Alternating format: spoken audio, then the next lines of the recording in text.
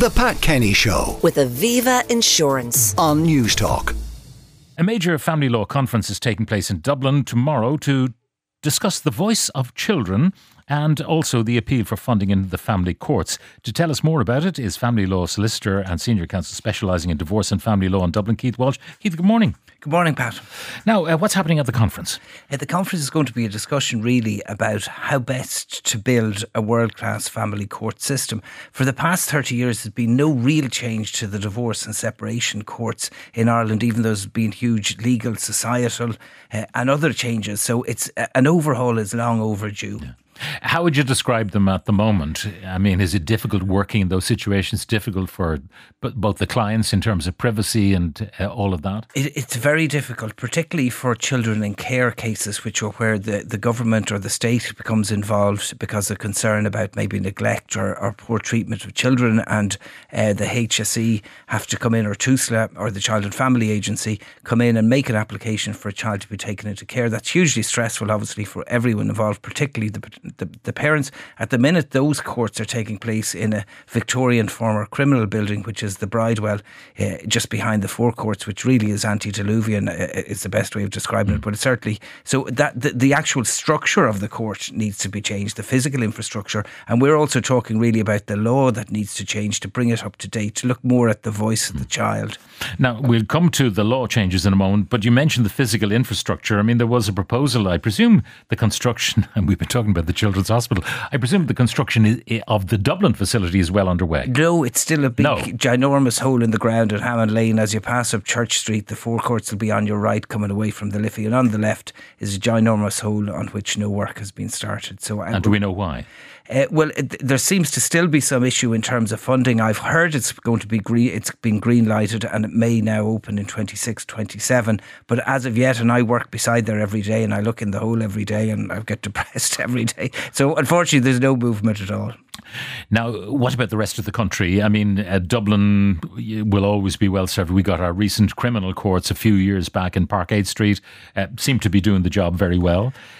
So Dublin will be served by this new building. What about the rest of the country? The rest of the country operates what's called a kind of circuit system, which means that the court only comes to town every so often. And the difficulty is that when the court comes to town, it doesn't come to town often enough for family law cases. And also, if you want an urgent family matter to be dealt with, you may have to follow a district court judge around to find out where he's doing family law on his particular patch, or where a circuit court judge is doing it. So the system doesn't really work. So what we need are more specialist courts sitting all the time outside Dublin. Maybe in other words, in a dedicated location. It could be part of a court building, but separate from. Precisely, because I mean, I'm down in Naas a good bit, and they quite often have all the criminal cases in the district court at the same time as you have the family law cases in the family circuit court beside it, and that really isn't appropriate in terms of people coming and going, and there is no privacy. But you hear about a drug bust that happened, and it's going to be heard in the Naas district court, and you're going in for a family law case, and they think you're the fella who stole the drugs or whatever. Well, and particularly for clients, for lawyers, this is only our job, if you like, but for clients to go in and to be there. And also, I mean, courtrooms, remember, are public buildings. It's only the element in the court for family courts that are in private. So that's not really. So you're working. Mixing with all comers as you go to do your family business. Exactly. Now, you mentioned the changes in the law. There are changes coming. There are changes coming, and again, the Law Society, who are hosting the conference tomorrow, hugely welcome the changes, and they're in favour of almost all of the changes. The main changes are that currently there's a kind of a family law sits in the general court system and the general legal infrastructure, and what the bill, which was published in December 22, is proposing is that there's a specialist family law courts, and that these courts contain specialist judges, and that everybody receives training, that there's more emphasis on the families involved, more emphasis on the litigants, on the children, and the supports that they can get. And I think the Law Society is saying, look, that's all very well and good to say that.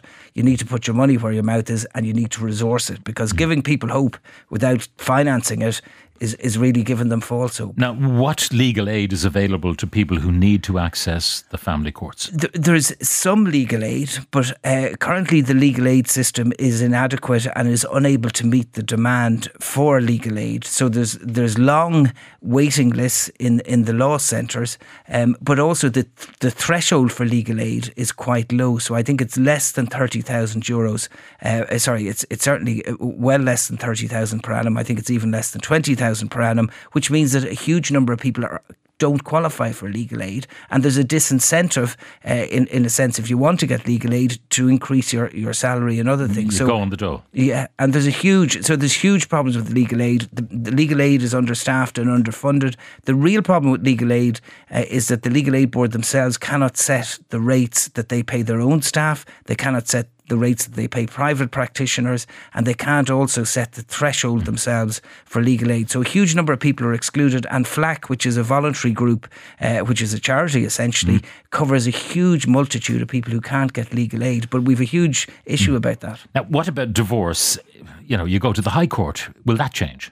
No, the High Court jurisdiction is going to remain. What's changed is that more cases are going to be pushed down to the District Court. The Law Society is hugely against this because currently every year over 50,000 cases are applied for in the District Court.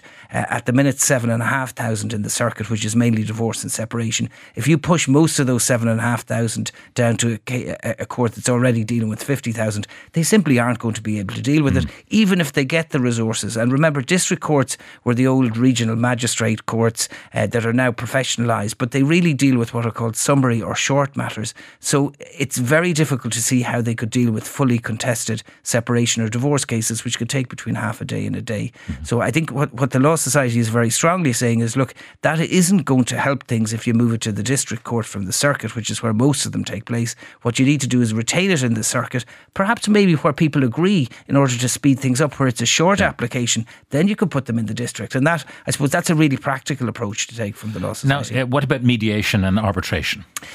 Currently, it's compulsory that people are told about mediation, and mediation is hugely encouraged. The Legal Aid Board also is a strong proponent of legal aid, mediation for people who are legally aided. The new law also encourages even more so mediation, alternative dispute resolution, which will include collaborative law, lawyer-assisted settlement, mediation. So there's a huge push on to get people to try and resolve things outside court. And again, I think there'll be a kind of a system of reward where people who do settle things by mediation or by agreement can be fast-tracked. And again, that's all hugely positive. Yeah, because we operate a no-fault divorce system here. You're not trying to say so-and-so was caught in the hotel in Brighton on the seafront with somebody they shouldn't have been with. None of that.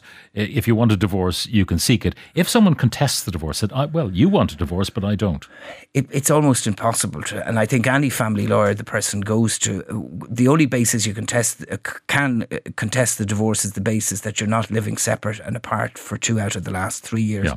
And that got much easier to prove that you were living separate with the new family bill that was introduced a couple of years ago. So it's very difficult unless somebody is telling porkies about how long they're living separate and apart. Otherwise, you will get divorced. Okay.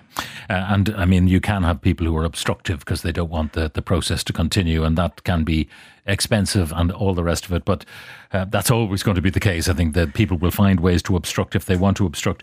Finally, a strike by barristers. What's going on? Well, I think it's born entirely of frustration with the criminal legal aid system for barristers. The figures that are being bandied about, I think, by the Bar Council are just incredible. I don't do criminal law, but I certainly don't think anyone would be enticed by the prospect of the fees. I'm afraid it's part of a culture where there's no great significance placed on the role of rule of law in criminal cases, and the importance of having an independent active bar and having independent solicitors who are willing to go to bat for their clients. And again, criminal law practitioners, both barristers and solicitors, are usually incredibly proactive to do their best for their clients, and I think that the system is a disgrace, and I fully support the strike. Keith Walsh, a family law solicitor and senior counsel specialising in divorce and family law, thank you very much for joining us. The Pat Kenny Show with Aviva Insurance. Weekdays at 9 a.m. on News Talk.